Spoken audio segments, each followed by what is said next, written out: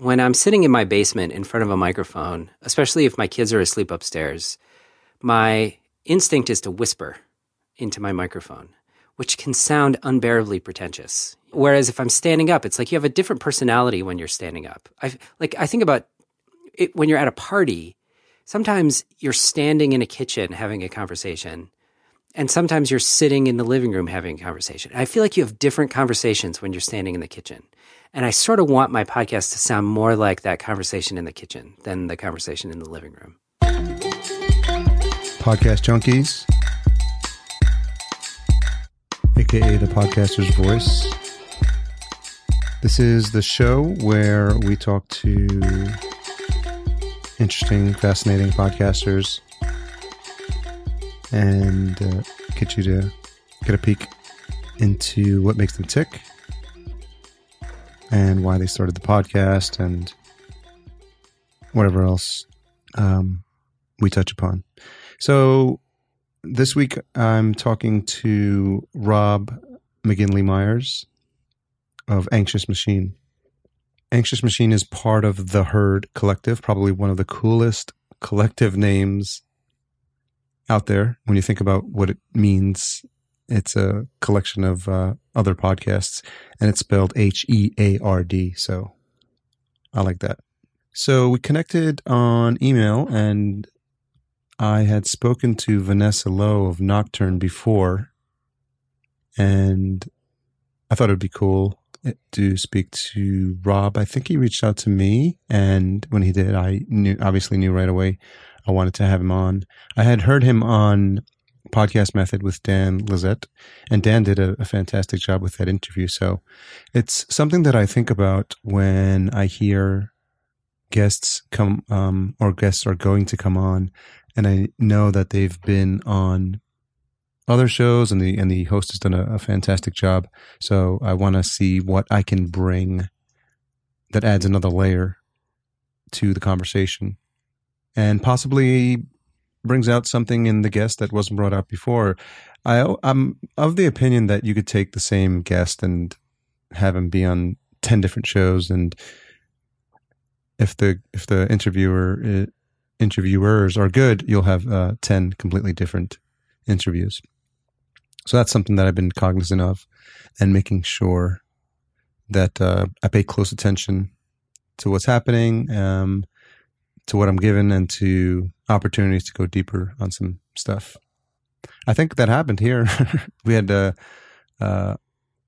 wide-ranging conversation. I feel like I say that a lot, but we did on the origins of the show, his thought process on and some of the stories that he's told. The podcast itself deals with the topic of what makes us human, and initially around the idea of humans' relationship with machines, but it's evolved into our relationships with all things that are made by humans. And the show's really hit its stride. There's some really fantastic episodes. I recommend, if you're into the storytelling type of podcasts, specifically go check out the All My Days Have Been Guns episode, which is really well produced. The character, the person in the story is highly engaging and really well done. So something you need to check out. And so I always wondered what people think about when they're interviewing these folks. And I think I was trying to ask if some of this is projected into their lives, especially when it comes to children and the experience of their guests, that their guests have with children, and if they think about those things for their own. So enjoy the conversation with Rob, and I'd be interested to hear what you think about this overall concept of anxiety. Well, it's interesting because podcasting is definitely a medium, not a genre.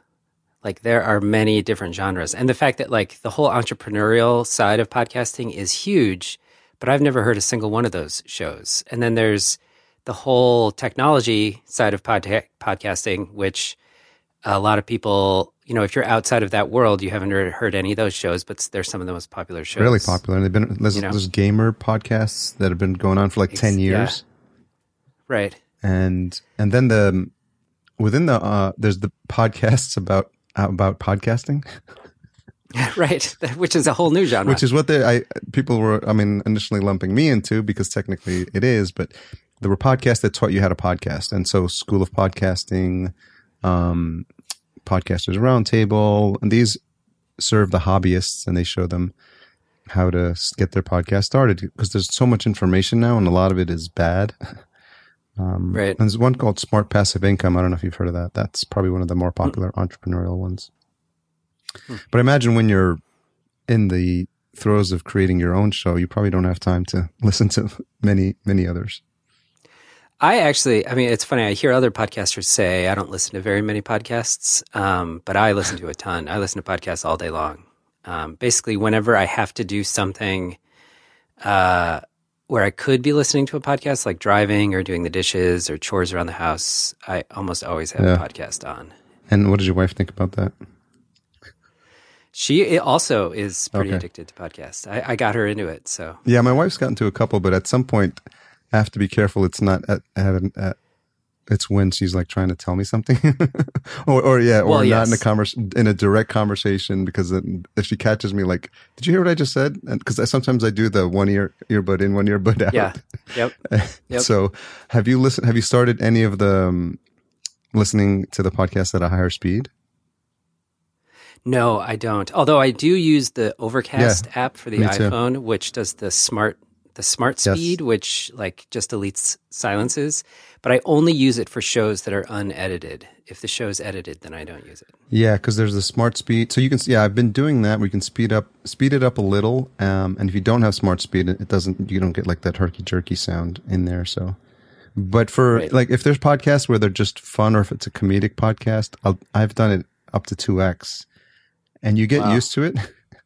And then when you listen to people talk normally after that, they sound like they're speaking like through molasses or something like that. But it like changes your brain. It does change your brain, and you actually get used to it. You can start at 1.25, then you go 1.5, then you go faster. But it changes the speed, not the pitch. So it's just, and then a lot of times I just want to get the information. I don't need to. It's not like, some of the storytelling ones, you literally have to sit down and do just that. And you're sort of doing a disservice to the podcast and to all the hard work you guys do with your editing. If you just blast through it at 2x, it probably just kills the whole experience. Yeah, totally. Do you remember what was the first podcast you listened to? It was On the Media, which was the first NPR show that did a podcast. They got a fair bit of attention. I remember they sort of did a segment about podcasting and then announced that they were turning their show into a podcast. And I was like, well, that's interesting, like on demand. I mean, that seems ideal. And so I started listening to their show, but I don't think I had an iPod at the time. So I just downloaded it to whatever MP3 player I was using pre-iPod. And then for a while, there weren't that many shows that were doing it. And then I think This American Life finally got on board. And so I started listening to them. And I don't know after that, I feel like it was pretty rapid that most NPR shows started doing podcasts. And I was working for public radio at the time. And so I started listening to most of my favorite NPR shows as podcasts. And then at this point, I don't even listen to the radio anymore. I can't remember the last time that I listened to the radio. So there was a discussion in one of the newsletters about whether the fact that the old radio stations can now just take their content and dump it into iTunes, and they can call it a podcast. And so what people are saying is that they now have an unfair advantage because they're sort of crowding out these people who are creating original programming that's a podcast, independent podcasters, and they're almost saying like there should be another category that says if this is something that came from radio, just let's put them over there. So because once that happens and they come in, and you have the likes of NPR come in, they sort of take over the top 20 of iTunes and seem to be crowding out the other folks. Yeah, I don't know. I don't like, to me, it's not a question of crowding out. It's a question of, making it easy to find stuff. I think the problem there is not the NPR shows. I think the problem is the whole concept of top lists. Yeah. And how top lists tend to just be a bad way of making it easy to discover things. Whenever there's a top list, the big names always win out. Although, actually, frankly, there's a lot of indie shows that have gotten into those top lists lately. But I think discovery is probably the hardest problem to crack, and a lot of people are working on that right now. There was a company or an app called Swell. I don't know if you were familiar with it. It was an iPhone app. It's swell.fm or AM or something like that. And they had a really good algorithm for searching the iTunes store, and Apple bought them. And I think it was only live for a couple of months. And so it sort of disappeared into the Apple chambers, and then I think supposedly they're taking that technology, because that search, all you really have in Apple is that little search bar in the top right, and it doesn't really help you. Right, exactly. What they need is something, Apple just created Apple Music, and the big feature of that is that humans are curating these musical playlists for you. And I think that's what we need in podcasting, is more people to curate playlists. If you like this show, you might like this show. The same way that, Netflix does things like this with algorithms and movies. They've gone through and sort of categorized movies with all these, genres and subgenres. And I feel like somebody needs to do that with podcasts, and really think through, categorizing them, because there's just so many different kinds on so many different topics. And the easier it is to find them, the more people are going to listen to them. Yeah, there's really good directories. Most of them, that's all they are, just a list of podcasts, and you submit there in the hope that your show gets found. But I think I think Overcast actually does something similar from what I see. There's some recommendations, and supposedly it should be based on what you're listening to. Yes. And it's also based on Twitter. Yes. And who you follow on Twitter and what they're listening to. I've seen the recommend button on there. I still can't figure out what that does, because I hit it occasionally and I just don't know what happens. I actually tweeted Marco Arment, who created it, but he didn't respond. Yeah, but he's a busy guy. So you started out as a writer. Well, yeah. I went to grad school for creative writing, and I was going to write fiction. And then while I was in grad school, I answered a job offering from Garrison Keillor's show, The Writer's Almanac, and wound up working for them. And that's how I got into radio. Was just writing scripts for that show. And then you mentioned I heard your interview with Dan Lazette on the Podcast Digest, and you mentioned you were a fan of Memory Palace. Yes. Which is one of the first ones that I heard that wasn't like a typical podcast. For me, podcast used to mean music, because I was a DJ, and I thought a podcast was just a collection of songs. And then I discovered some of the entrepreneurial stuff, and I stumbled upon Memory Palace, which was unlike anything I had ever heard before, when it was just awesome. It was so short and so personal. Well, yeah. What struck me about Memory Palace, I didn't know about it when I was working at Writer's Almanac.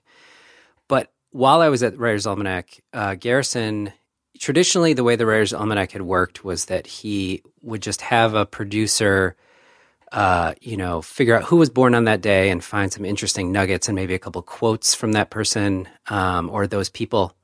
And when I started working there, he said that one of the things he wanted to do was to have more history on the show, and to just tell like little historical stories. Like if George Washington was inaugurated on this day, find out what happened. Like, what was he wearing? What, who was in the audience? Do like a historical sketch. And so I started writing little things like that. And he would read what I wrote, and it would be, 1 or 2 minutes long, but I would really work on it. I'd really try to paint a picture. And then I thought, why isn't there a history show on public radio like this? That, history is so much harder to do on television, and yet PBS is always trying to do these historical documentaries that with all these cheesy, people in costumes, and it's hard to do. But on the radio, it's easy to do, because you don't have to have those pictures. You can just tell a story. And I remember talking to somebody about this, and he said, "Have you heard of the Memory Palace?" And I was like, "No." And so then I went and listened, and I was like, "Oh, that guy's doing it," So yeah. Well, now there's some really good podcasts. A friend of mine I had on recently, Liz Kovart, she's got a podcast called Benjamin Franklin's World. She's doing really well with it. And I don't know if you heard, but Spotify is getting into the podcasting game. So they're testing it out with some of the podcasts that host with this company called Libsyn, and hers was recently picked up. She just uses that as the framing point. I think it's the time that he lived, and she talks about a wide variety of topics, but it's incredibly popular. And I listened to another one recently. It's called Shadow of Ideas, and there was a 3-part series just on the origins of the Civil War. And I think they started it because of the controversy that was coming around because of the Confederate flag that was happening across the country. And anyone who tries to frame the argument that says the Civil War wasn't about slavery, well, they sort of put that to bed, because in this 3-part series, they literally tell you, like, from the beginning why it was about slavery and how throughout the whole Civil War it was strictly about slavery. And I had learned it in school, but not to the level of detail that they provided in this series, which I think was awesome. Huh. One other thing, one thing that I heard that I thought was interesting was the story you had about one of the first people to suggest to you that you go into podcasting. Yeah, so I love telling this story because at the time I had no idea who I was really talking to. I mean, what's funny is, okay, so I went to this conference called the Public Radio Producers Conference, and I was actually there to pitch an idea for a new radio show, and I pitched this sort of history radio show, except my idea was to talk about the origins of things, to have a history show that just kind of looked at where did this thing come from, and but that I also wanted to tell the story of how those things impacted people. So I pitched this idea, and it didn't really go anywhere, but then that night I was out with people at the conference, and one of the people I was out with was saying, if you want to get your stories out in the world, you should try podcasting, because you can just make it and put it out there. And if it's good, people will come to you instead of you having to sell your ideas to them. And I was like, yeah, maybe I'll do that. I don't know. And I didn't really follow up on it. And that guy was Roman Mars. And what's funny is I knew he was a talented guy at the time. He had done a podcast called Invisible Ink. Before he did 99% Invisible. And it was a podcast about, I guess it was actually maybe a radio show out of KCRW or somewhere over there in San Francisco, where he would interview people who wrote zines. And I had stumbled on it and thought it was amazing. And then he moved over to Third Coast and worked for them for a while. But at this point, I think he was kind of freelance and maybe working for Snap Judgment.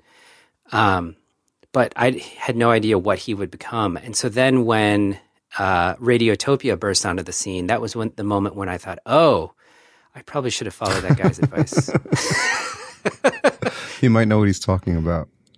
Yeah, exactly. He was at this conference. We recently came back. You might have probably seen a bunch of tweets about Podcast Movement. They completely changed and improved the conference from last year because it was very entrepreneurial. And this year, they just had the gamut. They had the entrepreneurial folks, but they had the storytelling folks. And Roman Mars gave a keynote, and Mark Maron gave a keynote, and there were breakout sessions with the Kitchen Sisters, with Leah Tao from Strangers, and it was just so well rounded. I think it was really good because there's actually people there who didn't have a podcast and were just fans. Which typically in these types of conferences is people that want to learn something. They're just getting started with their podcast, or they've been doing it and they want to show other people how to do it, or just learn some more advanced stuff. And I thought this was interesting. The people I was talking to one girl with Leah, and she was asking, "Do you have a podcast?" She's like, "No, I'm a really big fan, and I just came to hear you speak," which I thought was amazing. Yeah, yeah. And Do you, but the types of conferences that you go to, because you mentioned Third Coast, right? Yeah, well, so the year that I went to Public Radio Producers Conference was one of the years where Third Coast is every other year. But that year they did sort of a mini Third Coast at the producers conference. So I kind of got like a taste of what Third Coast would be like, but I've never actually gone to Third Coast. But what is it just for a certain type of podcast or radio? Well, the way Third Coast is designed is they call it the Sundance Film Festival of Audio. And so it's kind of a place for all the people who consider audio kind of an art form. So there's people making documentaries, there's journalists, but there's also people making sound art, and they try to get a wide gamut of people. But it's definitely more in the the artistic, creative side of radio making and audio making, as opposed to the entrepreneurial kind of stuff. Like it's treating audio as its own art form and looking at different ways of doing that. When's that sounds interesting. I don't know that I need one more conference on my calendar because my wife's going to kill me at this point. But yeah, I mean, what's a funny experience with those things, and you may have experienced it as well, is that you really are with your tribe when you're there. And we all start talking about the same things at this past weekend about download numbers and microphones you use. And I'm sure the same things happen when writers go to a writers conference or radio folks go to a radio conference. Do you feel like it's important that we occasionally go out and associate and try to find people that are of our background or of our ilk so that we feel more at home and we feel like we're not so crazy sometimes? I think so. I mean, what I found, I really only spent one night at that conference. They paid for me to go because they had picked my idea for a radio story. And I flew in, that morning and took a train in. And then I gave my talk that afternoon. And then I got to spend that night hanging out with radio folks. But it was one of the best nights of my life. I mean, I had so much fun, and it felt like everybody was so kind. And I remember there was a guy there who I kept in touch with on Facebook for a little while. And I remember him saying, "This is not what most conferences are like." He said, most conferences, everybody's trying to schmooze, and a lot of people are annoyed that they're being schmoozed with, everybody here is so kind. And I definitely felt that way. I don't know if the big Third Coast feels that way or if it will feel that way in the future, but they definitely felt like my kind of people. And I immediately got along with everybody that I talked to, and it was amazing. You've sort of replicated that now with the collective that you guys have put together, The Herd, right? Yes. Yeah. We've sort of created our band of, brothers and sisters. Yes. Yeah. Compatriots. Even though we haven't met. A few of us have met, but the majority of us have not met each other. We're only friends through the internet. So. Yeah, and you were saying one of the you guys use a tool called Slack, which is anyone who's into technology loves that tool. Yes. But you were saying one of the your favorite channels was the feedback or the wins. I think you were saying the Celebrate channel. Yeah, we're always whenever somebody gets some recognition, because so for anybody who's not familiar with The Herd, I can't remember. Did Vanessa talk about The Herd? I mentioned it a little bit, but yeah, you can explain it as well. But it's basically, 6 independent podcasters. We decided to band together because it can be lonely being a podcaster. And so there's Vanessa's show is Nocturne, Jacob's show, Jacob Lewis has a show called Neighbors. Tally Abacassis out of Montreal has a show called First Day Back. There's a woman, Marlo Mack, has a show called How to Be a Girl. And Jonathan Hirsch has a show called Arrivals. And we've all been getting recognition over the last few months since we joined together. Some of us have gotten some recognition before that, but, just podcast newsletters and podcast publications, like discovering our shows. And every time one of those things happens, we post it in the Celebrate channel so that we, because it's weird how even if you post an episode, so like I had an episode come out yesterday, and you put it out and you watch your download numbers go up. And it's, thousands of people have downloaded this episode. Maybe they've listened to it. I don't know. A few will tweet at you on Twitter. But but for the most part, you don't know what people thought of it. And so to have this place where we're supporting each other and we're listening to each other's shows and telling each other that we're doing great work, it's just really like affirming. And it feels like we're part of a community. I mean, sort of like how like artists in, like Greenwich Village in the 1950s would like band together and support each other and give each other feedback. Like it feels more like an artist's collective or community than, like a podcast network, which feels more like a business. It's more like we're there to support each other as opposed to, conquer the world or something. Although we also want to do that. Baby steps. So when you think about, because when you think about a collective, you get this like sort of this vision in your head of maybe not hippies, but it's that sort of concept where you all meet and, like you said, with artists, that you could have these parties together and not feel like you're going crazy because you're the only one that's as passionate about the thing that you do, and you're able to commiserate and like you said, share your wins. Which I think if you don't have an outlet for that, you'll probably tend to go crazy sitting in the basement trying to find creative ways to make your room sound as soundproof as possible. Right. Yeah. Well, and I mean, for me, it's funny. So my show is called Anxious Machine, and the word anxious comes up a lot for me. I actually, I don't know if I suffer from like a specific anxiety disorder, but anxiety is a theme that runs through my life and has for a while. And I think that, like you say, like it makes you sane. I think that, having these other people telling me that like I'm doing good work saves me from the, the late night jitters that like, oh, maybe my work is crap, like maybe nobody thinks this is interesting at all. And so to have those people there telling me, no, actually you're doing a good job. Like it means the world to me.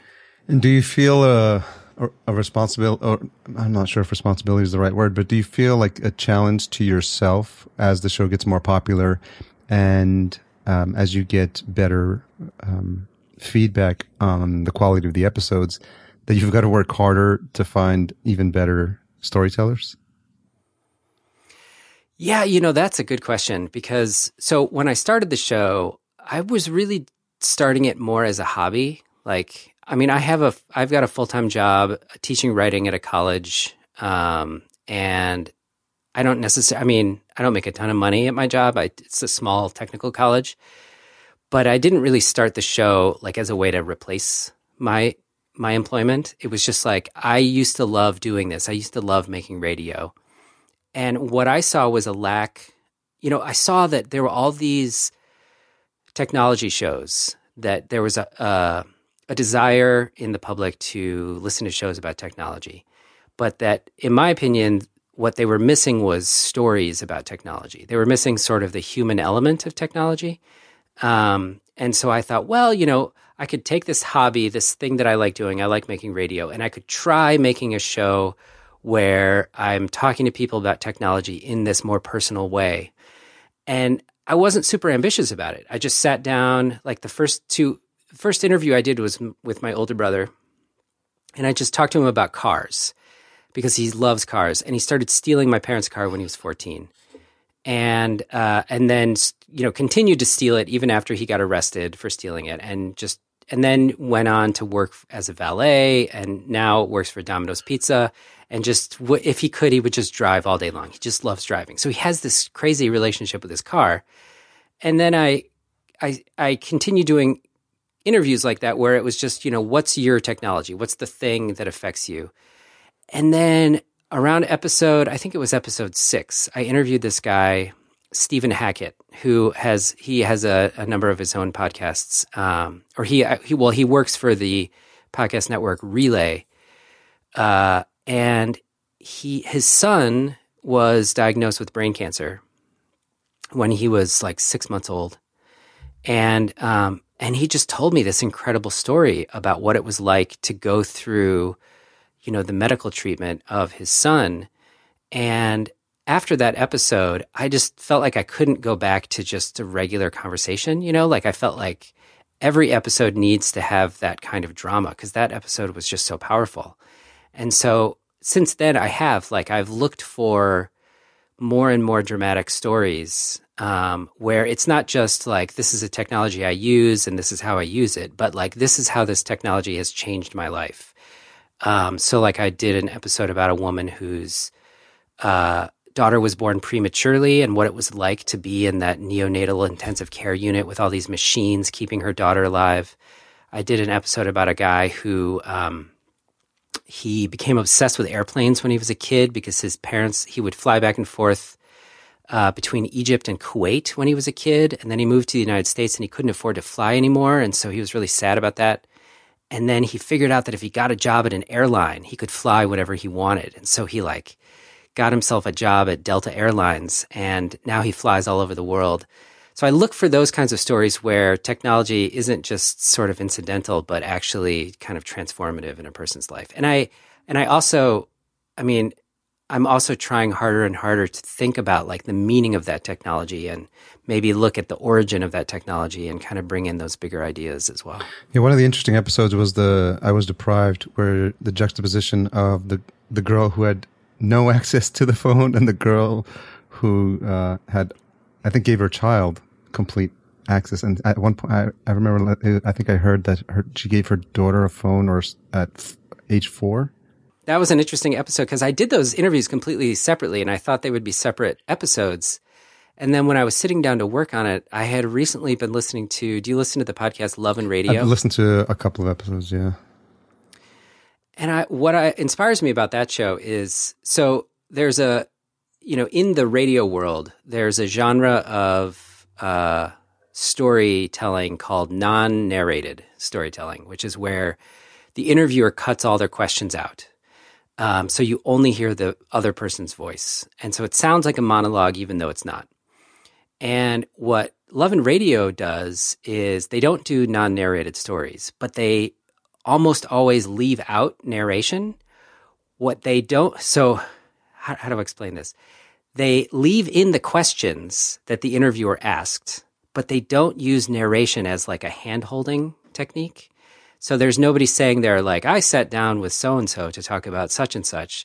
They just plunge you into the conversation and you have to kind of figure out what's going on. And I found that really inspiring. And so with that episode, I suddenly thought, what if instead of me, commentating on this person's story, what if I take two people who have two different, and then they're like the thing that the one person says will sort of comment on what the other person says, like if I can lay them next to each other, then they have these different meanings. And so I just went through the one woman who was homeschooled and she had no access to technology. I went through and I chopped her story up.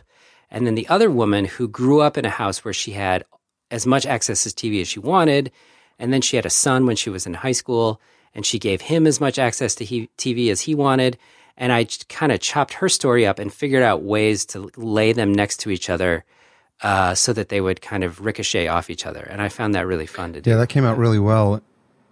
And in a way, part of it was a bit, I don't know if aggravating is the right word, but for the parent that just gave her child full reign, she seemed incredibly ignorant about the pervasiveness of the phone. Like she thought, well, if he has, if I give my child the phone, they're only going to use it to call me, like ignoring the natural curiosity of a child to try and press every single button and call everyone and play every game that he's not supposed to play. So when when the child was playing Call of Duty and she didn't realize that was an incredibly violent game. And well, yeah. I mean, what's the one criticism that I got on that episode was that by not narrating it, I was sort of letting you make your judgment about these people. And my fear with that, and hearing you say this makes me think that my fear is partly correct, is that people listening to her would feel like judgmental about her parenting. And my hope was that by the end of the episode, you would realize like what a difficult life situation she was in that, being a single mother with, low income and, not being aware, like not even knowing what Call of Duty is,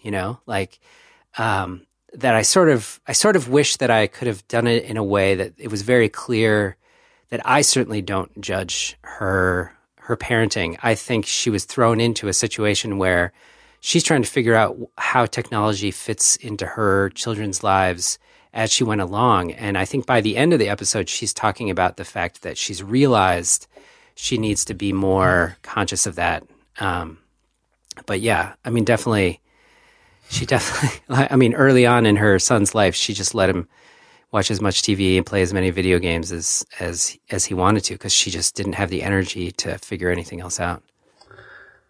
I did get the sense towards the end, because I remember that I actually felt compassion for her, because I think, like you said in the beginning, you're like, how is this woman raising a child? Yeah. So I wonder if something happens to you when you have these types of interviews, especially when your subjects have children, if there's something in the back of your mind that's thinking, well, I sure don't want to screw up like this when I'm with my children, or do your kids come into the picture or into your thought process somewhere? In terms of technology?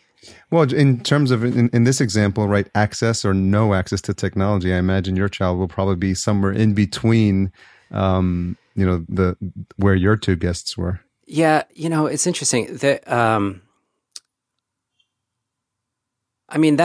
I feel like that's a daily struggle for almost every parent I know, is figuring out how much access to technology to give your kids, because modern parents have been told that screens are bad for their kids. And yet screens are what our kids want, if given endless access to it, it seems like they would take as much screen time as we would give them. And yet I read an article by this writer, Hannah Rosen. I actually referenced this article in my latest episode, called The Touchscreen Generation, where she talks to a psychologist, I think it's a psychologist, who says, let your son, I think her son was 4 at the time. He said, let your son play with the iPad as much as he wants. Put it in his basket of toys and tell him it's just another toy, and see if he gets tired of it. And she was scared, and but she did the experiment. And she told him, you can play with this as much as you want. And he was like, as much as I want? And she said, yeah. And the first few days, he played with it almost nonstop. And then he kind of got tired of it, just like he would with any other toy. And so, I don't know. I go back and forth. Honestly, I don't think that screens have any negative effect on kids' brains. I think they have a negative effect on their bodies. I want my kids to get exercise. Yeah. And when they're sitting with the iPad for too long, they get like neck aches. I mean, we have to remind them to stand up and stretch. I mean, it's the same way, like if you type on your laptop on your couch for 2 hours, like you're going to have back strain, So I don't know. We definitely limit their screen time, but if it were up to me, I think I would limit it less than maybe my wife would. How old are your kids? They are almost 11 and almost 9. Do they listen to your show? They've listened to most of the episodes. There are some episodes that I've told them are for grown-ups only, but most of the episodes. And they really enjoy the show. They like it a lot. And they both want to be on it. I've heard some other podcasters at some point, they have their kids say something at the end of the show or something like that. So maybe yes, that'll happen. Yeah. How hard is it to keep the room silent? Well, the thing I struggle with is recording the narration. I do most of the interviews away from the house, but the narration I record in my basement, and I have to turn off the furnace. I have to turn off the air conditioner. I have to make sure my wife's not doing any laundry. And then I try to do it when the house is empty. And if I can't, then I just tell everybody, sit still for 10 minutes while Daddy records narration. So yeah, my hope is someday to get one of those sheds in the backyard that I could insulate and do it out there. But that's a dream. So for the folks who are just listening and can't see us, how would you describe that technology you're using behind your head? So I have it's like a room divider that we got a long time ago, and I've draped a sleeping bag over it as sort of a sound absorber. And then I also have a homemade, I think it's called a baffle. It's like a box with foam mattress stuffed inside it that I put in front of the microphone as another sort of sound absorbing device. Is it like one of those diffuser things where the different lengths of foam are used? So, yeah. Have you experimented with different methods of sound dampening? Is this the best one so far? It's the best one. And actually, I mean, the microphone that I use a Rode Podcaster. Is pretty good at isolating. It's so good, in fact, at isolating sound that if I don't talk directly into the microphone, it just doesn't pick up very much of anything. So, yeah. One of the comments that you made is you said you started out as a writer, but one of the things that you enjoyed was actually reading the stories that you wrote in front of people. Yeah, that's true. Yeah. I've always, when I was a kid, I wanted to be an actor. That was the first sort of real ambition that I had. And then I briefly wanted to be a stand-up comedian. And then I wanted to be a writer. And I feel like that desire for the stage has always kind of been paramount for me. And I still I would love to do my show in front of an audience. Like, I love getting that, like, seeing the reaction of people. It's the one thing that, being a podcaster, you don't get to see people listening to it. I would love to watch people listening to my show. Because, and I also, I mean, one of the things that I've been working on lately is, for most of my shows, I write a little bit of script and I read it. And I don't like the way it sounds when people read script. There are certain shows, I think, The Memory Palace is an example where every show is just him reading a script. And that's about as long as I can take someone reading a script is the length of his show. Like, I just don't like listening to people read, and I don't like listening to me read. And so one of the things that I've started working on is talking my script instead of reading it. And so for the latest episode, I actually stood up in, where I'm sitting right now, I stood up and positioned the microphone so that I could just stand there and talk at my microphone as if I were on a stage instead of reading what I'd written. And I think it came out sounding more natural. So, yeah, I don't know if I answered your question. No, I've done that as well, because since we have the boom arms, it can just move it up and down. And I've had interviews before where I've had a stand for my laptop, and I was able, because I have to lift my laptop sometimes because I have some stuff I look up during interviews. But I think the way I've heard it described is that your diaphragm opens up when you stand up, and your voice just sounds differently. It's like how they tell you, like, before you're about to get on a podcast, just like smile or laugh out loud just to kind of get the vocal cords moving, just different things. Because otherwise, if, like you said, I mean, I think maybe if you just sit in a chair for too long, it's sort of the vocal equivalent of what happens when the child is humped over the iPad, right? Your voice.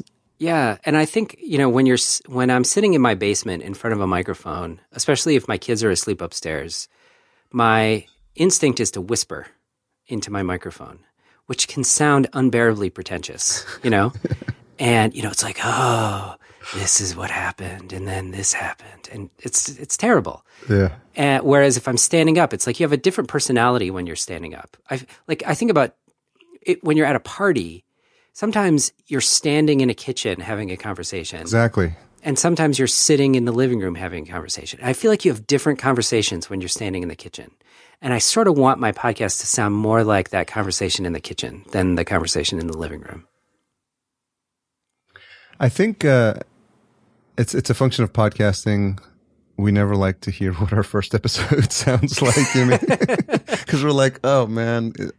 And then all podcasters say it, so anyone who's a podcaster knows and can relate to it. But I think it's important that we realize that we're continuing to get better as we do this. And I think it's important that our past episodes are out there, because any new people that are coming on board will say, no, you see, it's not perfect. And, Rob didn't sound like this when he started, and his narration skills were different when he started. Or Harry, sounded really nervous when he started and was asking formulaic questions. And I think it's important because it shows that we're you're growing as a podcast host. Yeah.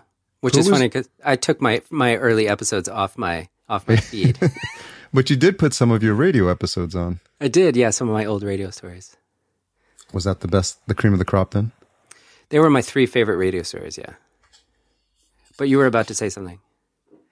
Yeah, I was wondering, you said you had thoughts of being an actor or a comedian, and I wonder when people say that, a lot of times they have a memory of someone who was on TV who just, they saw a performance and they said, wow, that's what I want to do. Did that happen with you with acting? I don't know. It's funny. When I was a little kid, a lot of people told me that I looked like Ricky Schroeder. I don't know if you remember Ricky Schroeder. Oh, yeah. He was on a TV show called Silver Spoons. But his acting didn't impress me. The Champ. Yeah. I don't know. Honestly, I think it was because I just got picked to be the star of the play starting in 2nd grade through 6th grade. And I just loved being on stage. I thought it was amazing.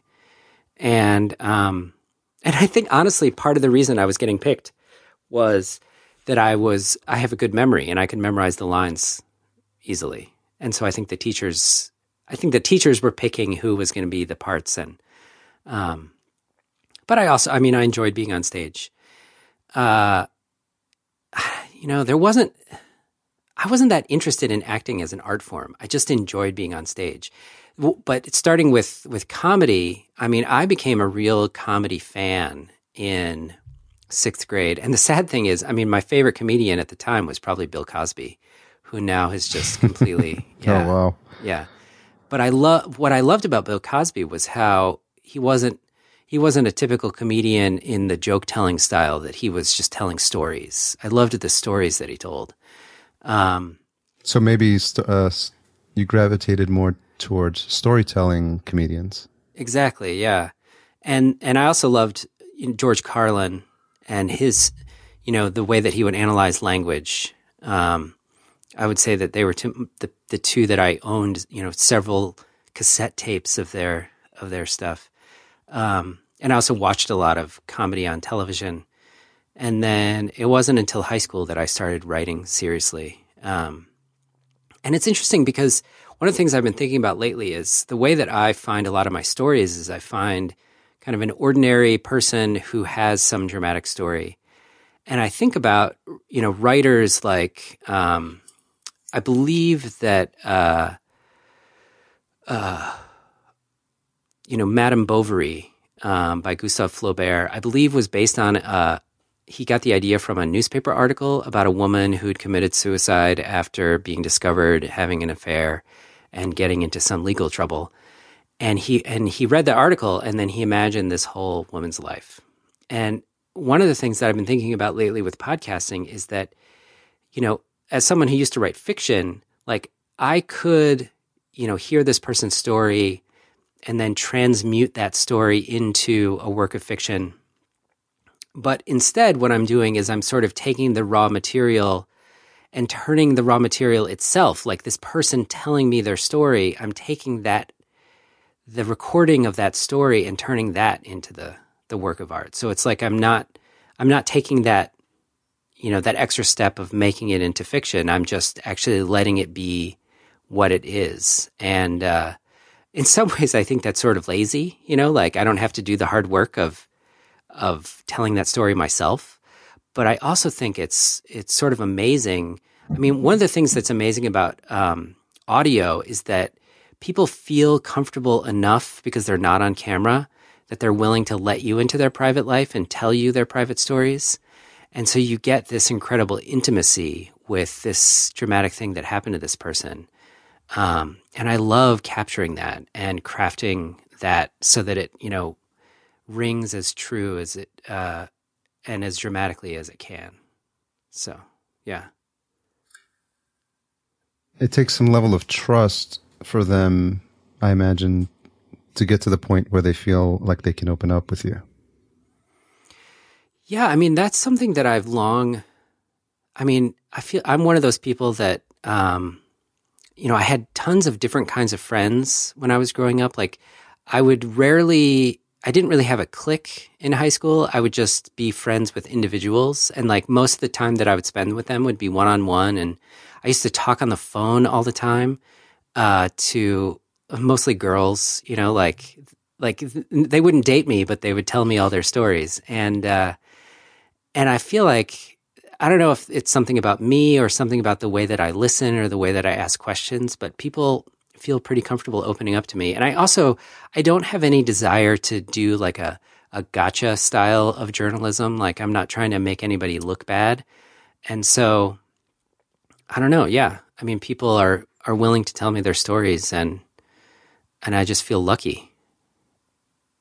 One of the things you said is it's ordinary people telling dramatic stories. And I wonder if people with dramatic stories who are ordinary think that their story is that dramatic. And if it's your response, if it's, sometimes they tell it and they're like, and then it's other people telling them, that's a fantastic story. You should tell that story more often. So I wonder, when you're speaking to them, by the time it's gotten to you, it's because it's a dramatic story. And then do you do anything consciously, in terms of guiding them in how they tell it, or you just let them tell it and then later on with the editing, you piece it together to have its desired effect? It's a little of both. I mean, I feel like part of what I'm trying to do is listen for what's dramatic about it while they're telling it to me, so that I can ask the right questions to take them in the right direction. And also try to help them. I mean, sometimes it almost feels like therapy, like I'm trying to help them make connections that they hadn't already made. I'm trying to think of an example of, one of the shows that I've done. But the one that's coming to mind is one that I haven't actually produced yet. And it was this guy who, when he was growing up, his father would force him to fight other kids. Like his father would take him to the playground, and if some kid was kind of picking on him, his father would be like, you need to go fight that kid right now. Like he would Wow. force him to fight him. And then his father left the family, just walked out one day and never came back. And the kid grew up and actually became a mixed martial arts fighter, and got pretty good at it. He didn't succeed, but he got pretty good at it. But at some point he realized that he'd essentially gone into mixed martial arts fighting against his mother's wishes. He left home, moved to Texas, and was living this lifestyle, with these fighters that his mother didn't really agree with, and decided that he needed to go back home and be near his mom. And I said, so it's like you left, like your dad left, except that you went back home. And he was like, oh my God, you just completely blew my mind. It had never occurred to me before. And so I try to listen for things like that where I can help them understand what's interesting about their story, or even just telling them that their story is interesting, will sometimes open people up. So it's partly that, but then it's also partly the editing and thinking, one of the things that I'll do is, after I've done an interview, I'll put it on my phone as just a complete interview, and I'll drive around and listen to it. And after listening to it 2 or 3 times, I can start to hear the shape of the story and know what I want to cut and what I want to keep and what I want to, write, in between those pieces. So it's a little of everything. It seems there's another story you had that had the overarching theme of bad parenting, I guess you'd call it. With All My Days Have Been Guns. Yes, yeah, that was a really interesting story, because the person that I interviewed there, he was a student of mine. 3 or 4 years ago, he was in my composition class. The subject of that story? Yeah. Wow. And his name is Bernard. And what I think, just I don't want to cut you off, but I want the listener to go listen to this story. So you don't have to tell the story here. We can just touch on it because I think it's important. Especially that one that we sort of let it play out because that's just the beauty of these things. Right. I was doing the same thing with Vanessa.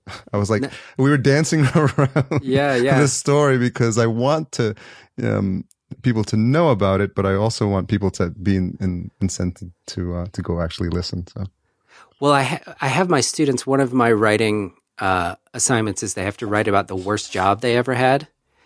And he wrote this story about working for his father in his father's gas station. And it was just this crazy story. And then over the course of the semester, he let me in on some more details of his life. And I was like, man, you've lived some life. And he was like, yeah, I've actually thought about writing a book about my life. And so I just, I was aware of that. And then, 6 months ago, I bumped into him because he's back in school.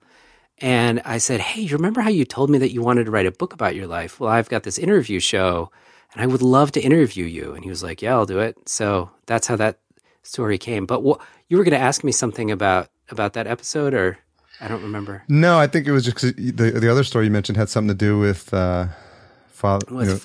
Yeah. What's interesting with the All My Days Have Been Guns is his voice is almost like another character in the story. It's just really gravelly.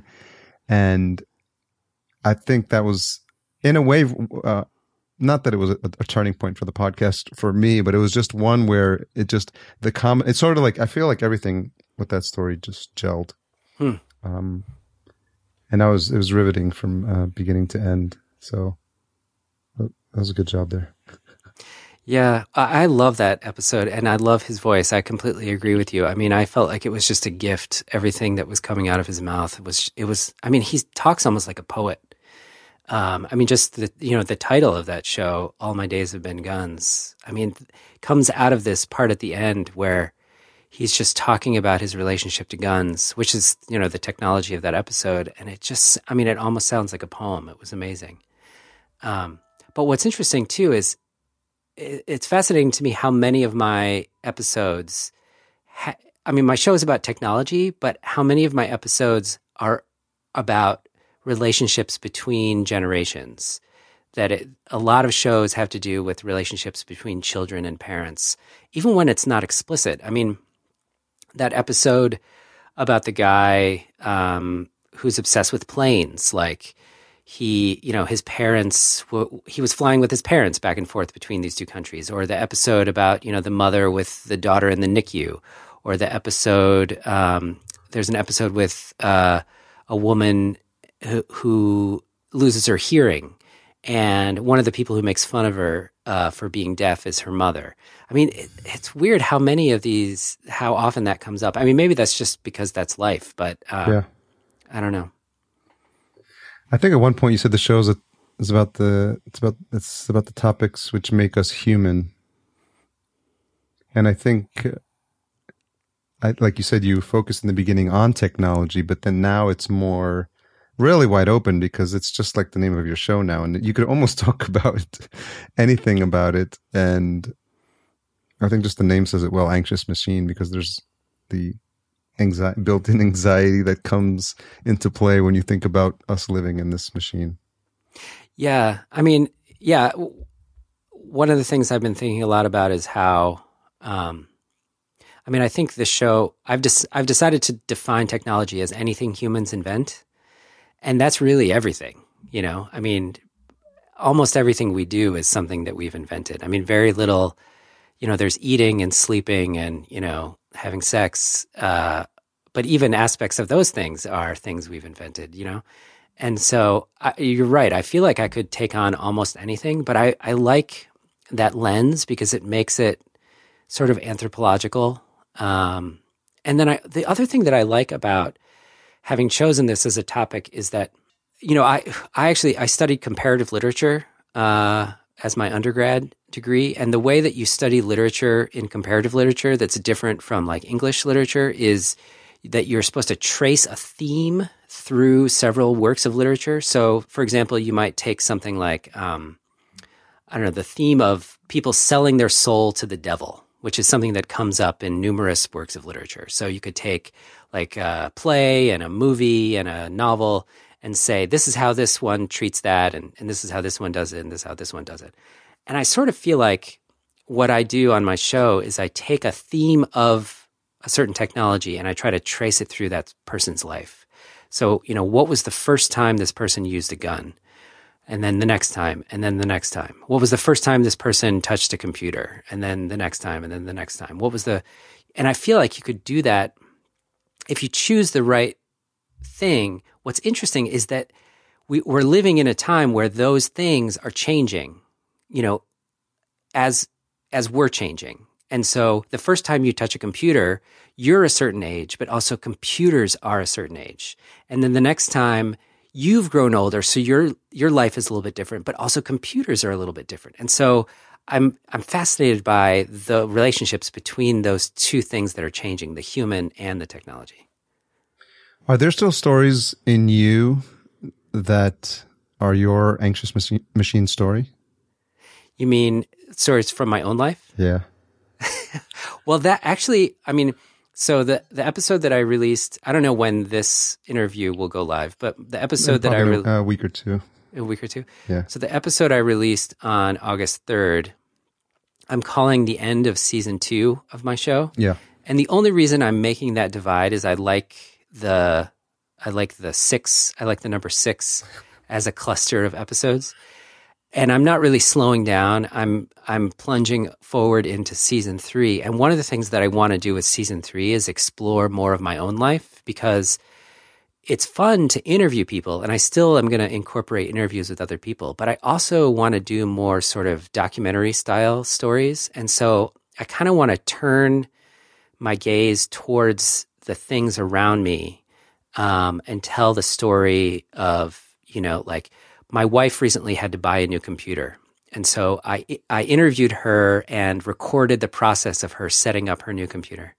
So that's an example. I also recently went on vacation with my family, and I was thinking about, like, God, it's kind of weird how humans go on vacation, right? Like, we often go to these more rural places with more trees around us, and we often do more primitive things like try to catch fish or like burn fire, And so I recorded that whole process. And so I've started to think about things that I can look at in my own life and kind of do an anthropological kind of analysis of. And so I want to incorporate that kind of thing into it. And actually, one of the ideas that I had, I'm not sure if I'm going to go through with this, but, there's this somewhat infamous food replacement called Soylent. Are you familiar with Soylent? Yeah.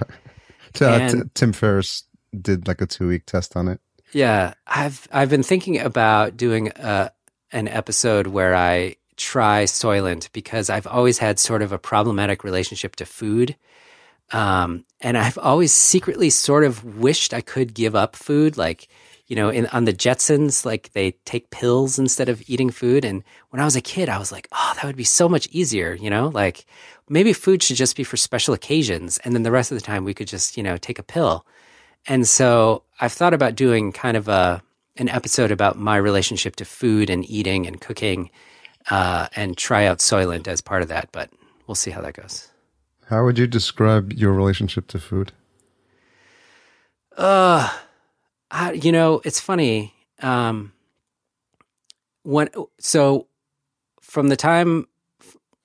I was a kid until I was about 8, I just felt like a completely normal kid. And then from the time that I was 8 until I was about 35, I was overweight.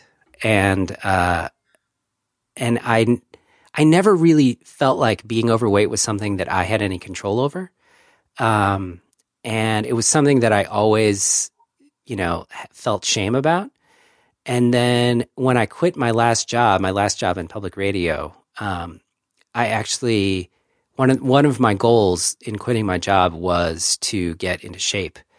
And I used my iPhone. I got, one of these calorie tracking applications, and I started jogging. And the combination of those two things, and I jogged before. I'd been a fairly active person for most of my life, but I was always like 20 or 30 pounds overweight. And then at that last radio job, I had I was probably 60 or 70 pounds overweight. And using that application suddenly made me realize that like being overweight was really a math problem, that I hadn't been very good at math and I'd never counted calories. And that suddenly I had this application that would let me do the math. And I lost, like 60 pounds and felt healthy for the first time in my life. But even now, like, it feels like that process of counting the calories and knowing what I'm putting into my body and what amount of energy I'm using could be even simpler.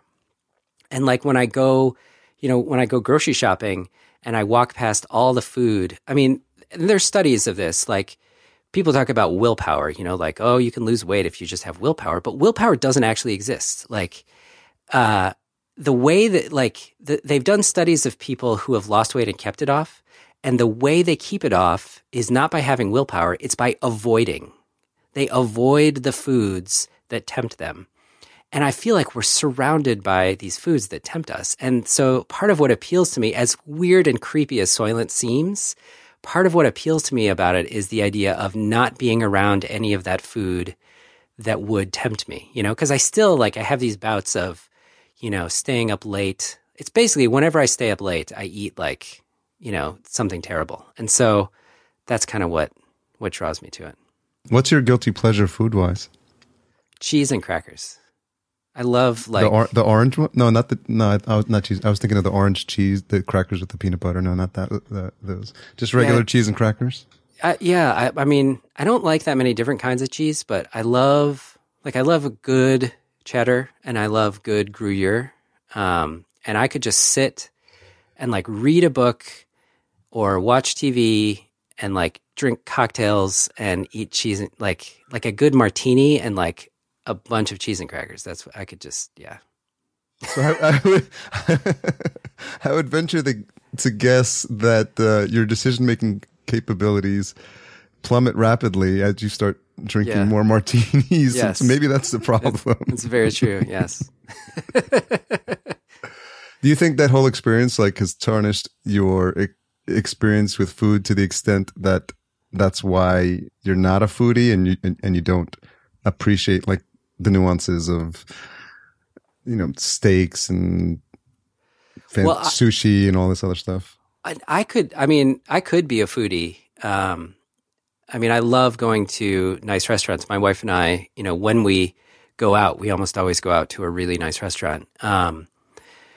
But to me, what I think, going through that experience of counting calories, I would say that before I went through the experience of counting calories, food was just something that I ate too much of.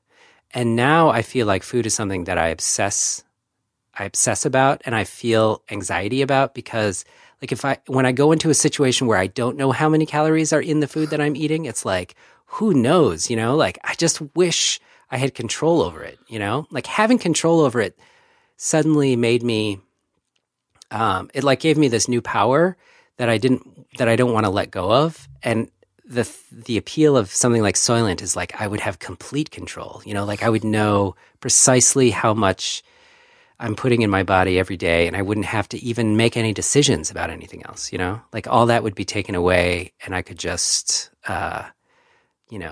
be, I don't know, free of that. Up until about day 37 when you're just about to. I know, right? I don't have high hopes that it's going to be a successful What you should do is keep the journal of your Soylent adventure, day 27. Fucking Soylent. And just and see how it affects your cognitive abilities. I mean, I think it has all the nutrients you need, but I think you would just go crazy. I think there's a reason we have these 4 or 5 taste buds on our tongue, I think. So yeah. Because 60 and 70 pounds is a lot. Yeah. I mean, what was weird was I set out to lose the weight that I'd gained at that job because I gained 20 or 30 pounds just at that job. And I wound up losing, twice as much. And then I started this podcast, 9 months ago, and I've gained back about 20 pounds. Yeah. It's funny because the origins of the question was, your openness to share aspects of your life, because you did it with your sister, right? Right. Yeah. Which was, and for the listeners, you basically shared the history of your sister's drug experimentation and addiction. Yeah. Yeah. And I shared a little bit about myself in that episode, but I mean, one of the things that I'm aware of is that, it's funny. I go back and forth on this. I feel like listeners really like it when we podcasters share our own personal stuff. And so I'm drawn to doing that. And frankly, I mean, I'm sort of a narcissist, like I enjoy telling stories about myself. But I worry, because, I feel like one of the powers that podcasting has given us is access to new and different voices. And I always want to try to push myself to keep interviewing people that are not like me. It's been a commitment of mine from the beginning of my show that I don't just interview other white guys about technology, because I feel like there's enough of that out there. I want to interview, like this 60-year-old African-American man about, his relationship to guns, and this, 40-year-old Egyptian guy about his relationship to planes, and, this Mexican-American guy about, his relationship to mixed martial arts. And, I want to get that diversity of experience onto my show. And so, so that's why I see season 3 as like, I'm going to experiment a little bit with looking at myself, but I'm definitely not going to stay there. I want to keep, trying out different things. No, I wholeheartedly agree. And I think for me, the past couple of weeks or months has been about putting myself outside of my comfort zone. At the conference, there was a workshop where you could throw your name in a hat, the one with Leah Tao, and tell a story. And so I put it in there, and it wasn't like some of the people who went up later that said, "Whoa, I didn't think I was going to get picked." Well, then why'd you put your name in that? So I went up there because I wanted to be made uncomfortable. And then, like you alluded to earlier, that aspect of telling a story in public is alluring, because as I was telling it, you literally can see the faces of the people looking back at you, and you see the reaction, and they're either on the edge of the seat or they're not, depending on your skills as a storyteller. But then it's funny because once it happens the first time, you're like, well, I wonder if I could do that again. And which is what I didn't really understand what the moth was until I came across Leah and Strangers, and then I realized, okay, now I know, I figured what's going on there. Is there it's funny because you mentioned you are trying to not speak to white guys or interview them, but one of the I thought it was interesting that These Things as Miracles, that you actually used her incorrect grammar, if you will, with that phrase as the title, and is that a stylistic choice?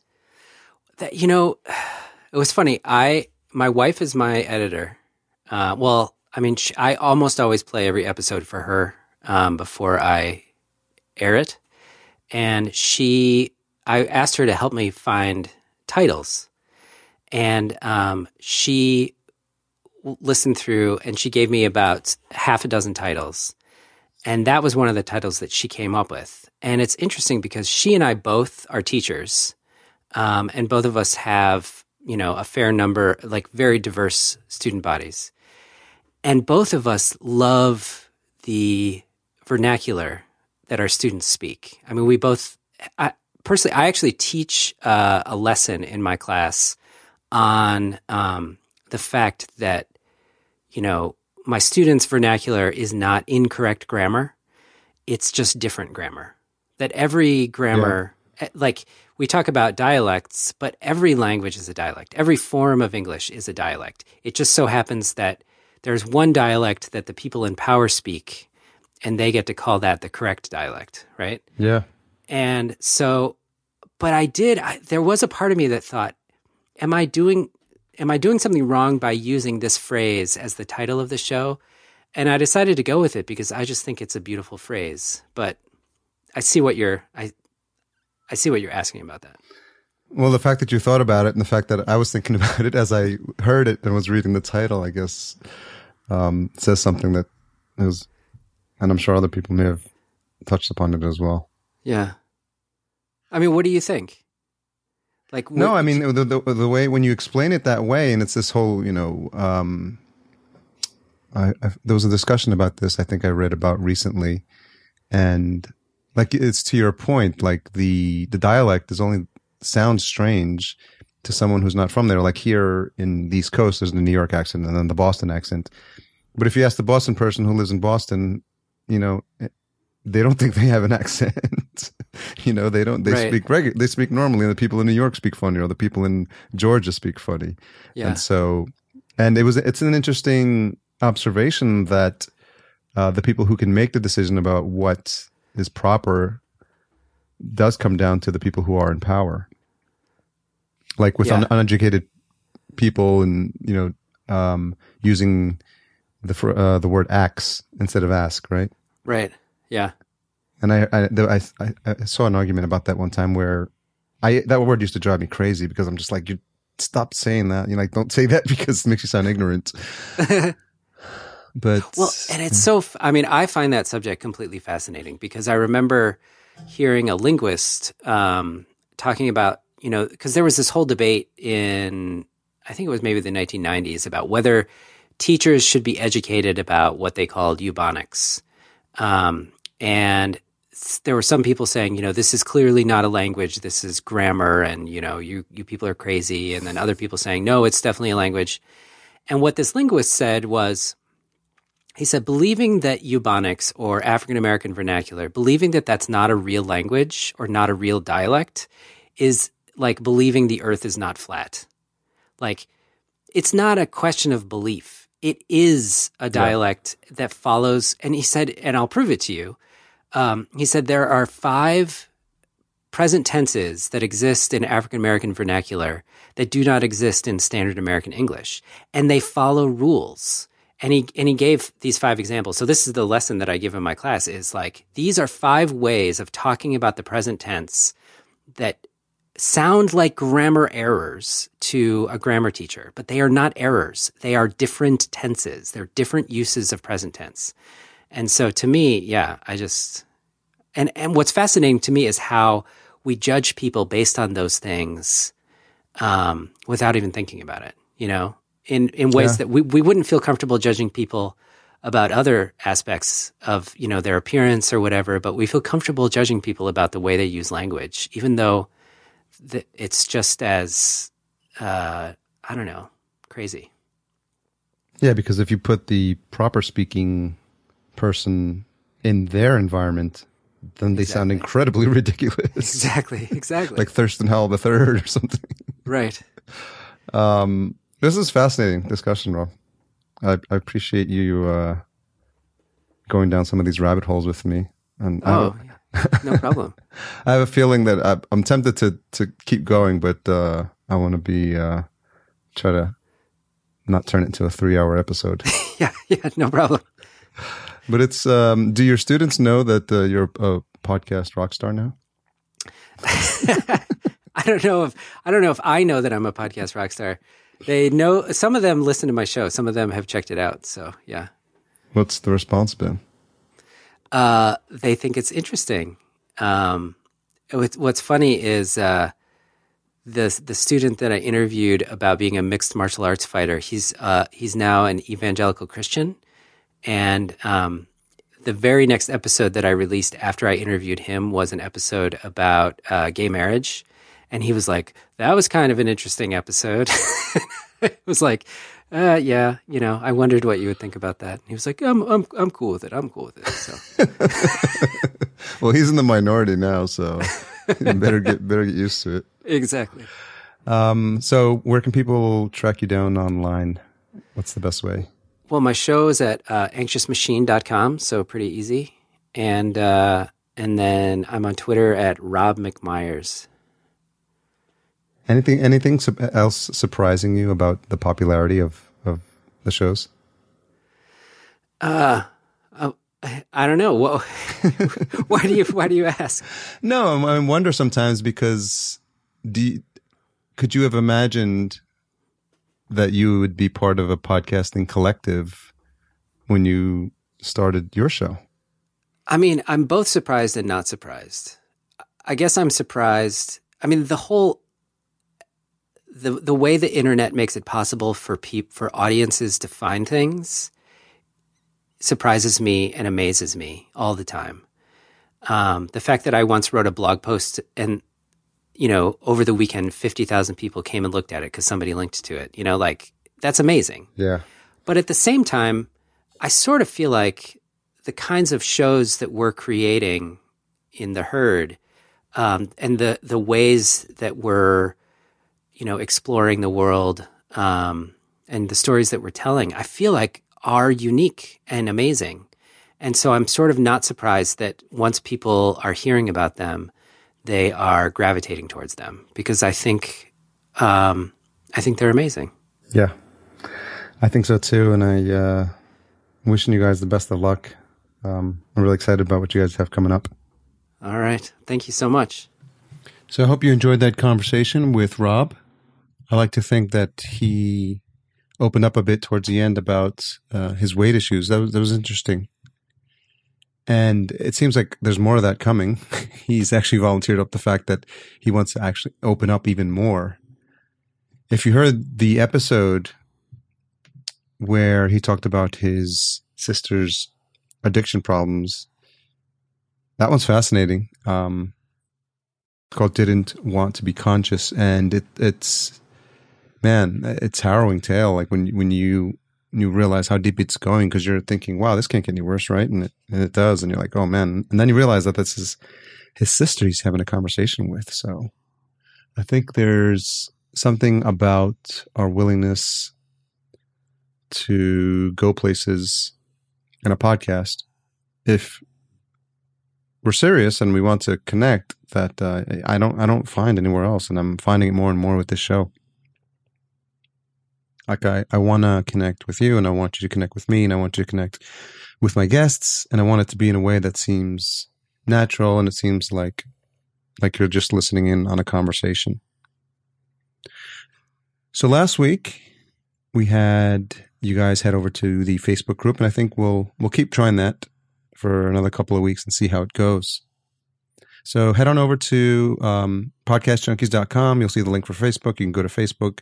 And then for this week, in the comments for this episode, I think we want to talk about the theme of anxiety, because Rob mentioned it at the end, and I mean, we've all been there. We've all been in these anxious situations, and his podcast is Anxious Machine. And I wonder what it is that makes you guys anxious. What makes you anxious at work, at home, when you're playing sports, when you're getting ready for work in the morning, when you're going hiking? I don't know. Well, actually, you shouldn't be anxious if you're hiking, so maybe that's a bad example. But I was just curious what that word. When I say that word, like what feeling it stirs up inside of you. Let me know. We'll have an interesting conversation, I'm sure. Comment on others' posts as well. So let's do that. And then, if you want to share the episode, the hashtag for this week is, I don't know. It's interesting. I thought it was going to be anxiety, but that's a bit too general. Since we talked about a lot of things related to connecting with family, I think what we'll do is we'll make it Anxious 51. Yeah, we'll just make it Anxious 51. I can't think of anything better right now. So as you can see, there's not a lot of back and forth editing. It's a stream of consciousness outro, and I tried to do these in one shot. So we'll do that. Hashtag Anxious, ANXIOUS 51 if you made it this far.